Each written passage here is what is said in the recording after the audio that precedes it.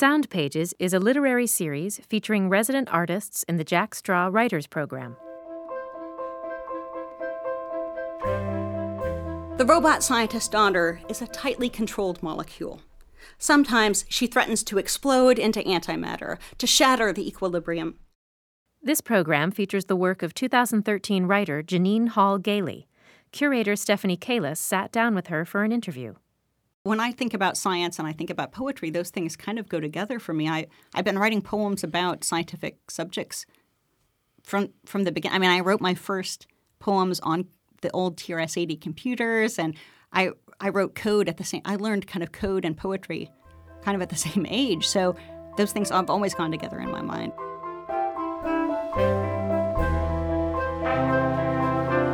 I use humor in really inappropriate ways most of the time. I like using humor in not offensive ways, but I think ways that people find strange, because they'll say, this is a really dark poem, but you've got these really funny parts. And I said, yes, that's the way I write about dark subject matter, is I use humor because that makes it you feel less vulnerable when you're laughing. Now we'll hear a selection from Jeannine's live reading. I'll be reading a couple of poems from this Jack Straw anthology you have in your hands, as well as another poem or two from the same project, which is a book manuscript called The Robot Scientist's Daughter, about growing up in Oak Ridge with my father, who consulted a nuclear waste cleanup as a robotics specialist. The interesting thing about Oak Ridge is that's where they built the bombs that they dropped on Hiroshima, and it's never really stopped being an active site for nuclear radiation work. And then after that, I'll read a couple of poems from my third book that just came out from New Binary Press called Unexplained Fevers, about the heroine's journey in Grimm's fairy tales, where Snow White has chronic fatigue syndrome, Sleeping Beauty's addicted to morphine, and advice is hidden in the subtext. So I hope you enjoy. The first poem is called Cesium Burns Blue.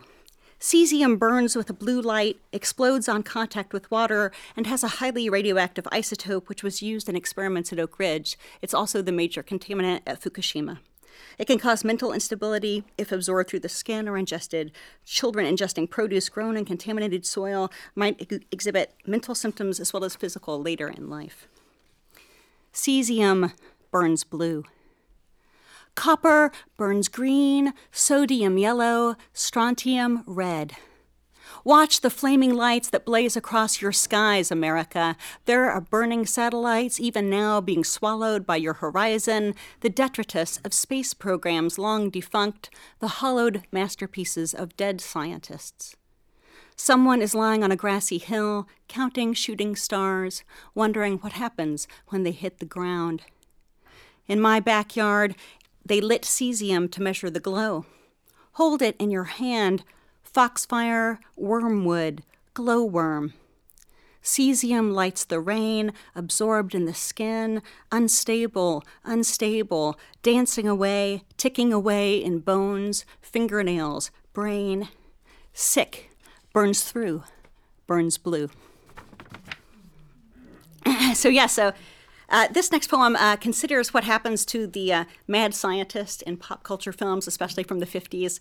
And there is actually a movie that I reference here called Killer Shrews, where there is actually a mad scientist's daughter who helps rescue the hapless heroes. So that's what this next poem is about. The robot scientist's daughter in film. The robot scientist's daughter is always beautiful in films in a neat blonde updo and 50s-style dress. She helps the hero escape, leads him off the island or planet. She gives him the code to shut down the robots before they take over the world. The robot scientist's daughter carefully holds on to secrets about her father at the dinner table. She's demure, but knows her way around a gun rack or a test tube. She sneaks out to rescue prisoners after her father has a drink.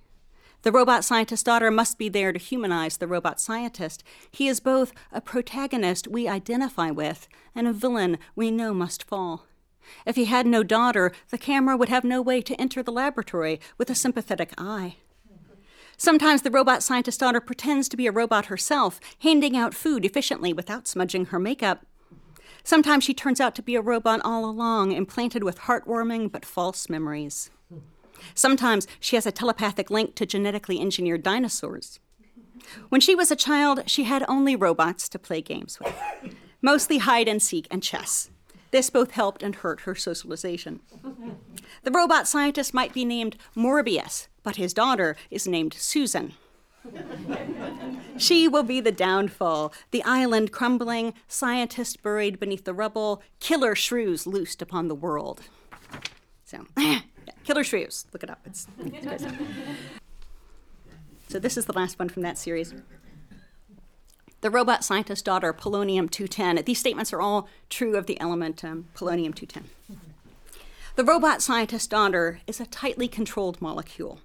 Sometimes she threatens to explode into antimatter, to shatter the equilibrium. Other times she teeters on the edge of decay, a half-life of skin and soul. Shake her if you will. Don't stand too close. She is radioactive, so her half-life is short. She is extremely unstable. She is toxic. Inhalation or consumption can lead to death.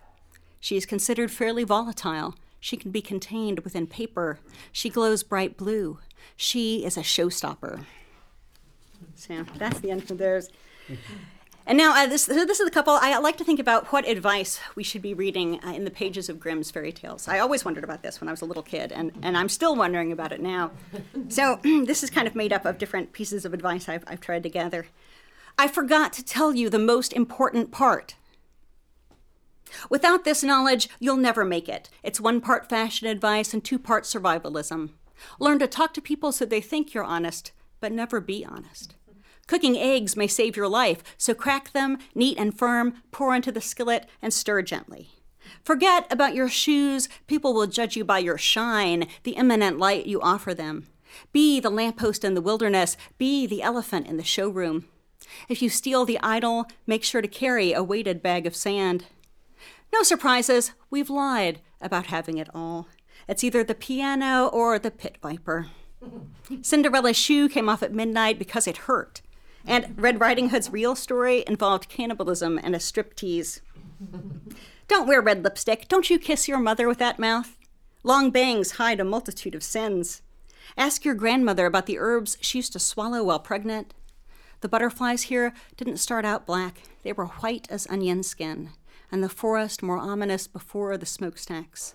Well, here's your little basket and red coat. Sweetheart, sweet meat, smile like you mean it, shake what you've got while you've got it, go out into the world and knock them dead. So I've always liked the story of Jack and Jill. I don't know why, but it seems like very much the story of a middle-aged couple's marriage, doesn't it? So this is called In Which Jack and Jill Decide Whether to Climb Yet Another Hill. When this new narrative began, it had nothing to do with moving trucks or hospital rooms. It started with clover and costumes, charming children and clamoring crowds, less claustrophobic. It all turned on a dime, the tipping point, and then the long trip down. We swore we would follow each other anywhere, but anywhere turned out to be a lot like Ohio. So we headed for the coast, the climate cool and the clouds less dramatic. Somehow we turned 30 without thunderous applause, our dreams dissipating into piles of paper. We stopped trying to perform pirouettes, preferring to keep our feet on the ground. We've sunk into the hard mud of a river valley, fingernails turning blue for lack of oxygen.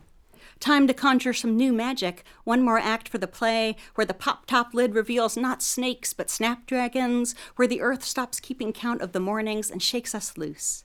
Our backpacks loaded with crocus bulbs and rosemary, ready to set root.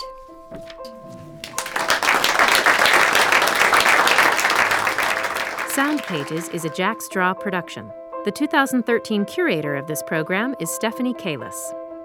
This episode of Sound Pages was produced by Jenny Cecil Moore. Recording engineers are CJ Lazenby, Tom Stiles, Mo Preventure, and Steve DeTore. Narrator is Christine Brown, and executive director of Jack Straw Productions is Joan Rabinowitz. Theme music by the Seattle Jazz Composers Ensemble, produced through the Jack Straw Artist Support Program. The Jack Straw Writers Program is made possible with support from the City of Seattle Office of Arts and Culture, For Culture King County Lodging Tax Fund, the Washington State Arts Commission, the National Endowment for the Arts, the Paul G. Allen Family Foundation, Arts Fund, and individual contributors. All of the writers heard in this series are published in the Jack Straw Writers Anthology, available for purchase and featured online at jackstraw.org. Thank you for listening.